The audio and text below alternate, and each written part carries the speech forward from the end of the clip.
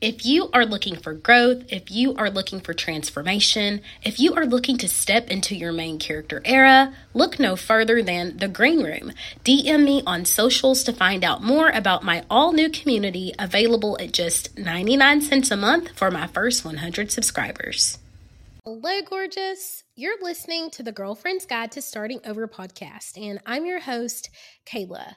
If you are just listening for the first time, welcome.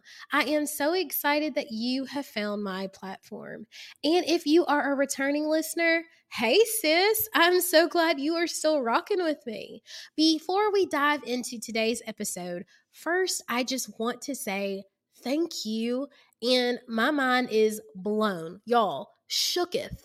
This week, I got an email from Buzzsprouts that stated that this podcast has received over 100 downloads since it launched just 24 days ago.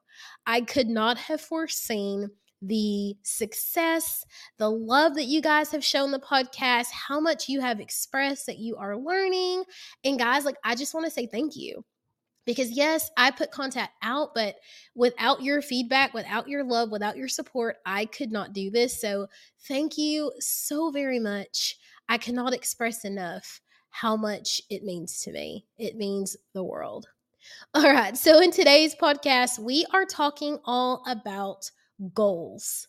We're talking about goals. We are here at June the 30th, which means that we are at the mid-year's eve. That means that we have as much of the year left as has already passed. And let's be honest, how many of you are still working on those goals that you set in January? In the beginning of the year, we're all filled with energy. We're like, woohoo, new year, new me, all that other stuff, you know? And then by the time March rolls around, typically that's fizzled out. And if you made it to March, you did really, really well. But the reality is most of the time, our New Year's goals are set and long forgotten by the time we get to mid-year's eve. And so I like to think of this as a fresh start. And you guys know I am fond of fresh starts. If by chance you are still crushing your goals from January, then you are a rare breed. And I just want to say hats off to you, sis. Sincerely, keep it up. In that case, you'll be wanting to reanalyze, to look at places where you could tweak things, to see where you've been playing small, to see where you could step it up a notch, or to see where you could reanalyze and rework what you are actually doing, okay? Either way, mid-year's eve is an excellent time to recommit, realign, and refocus.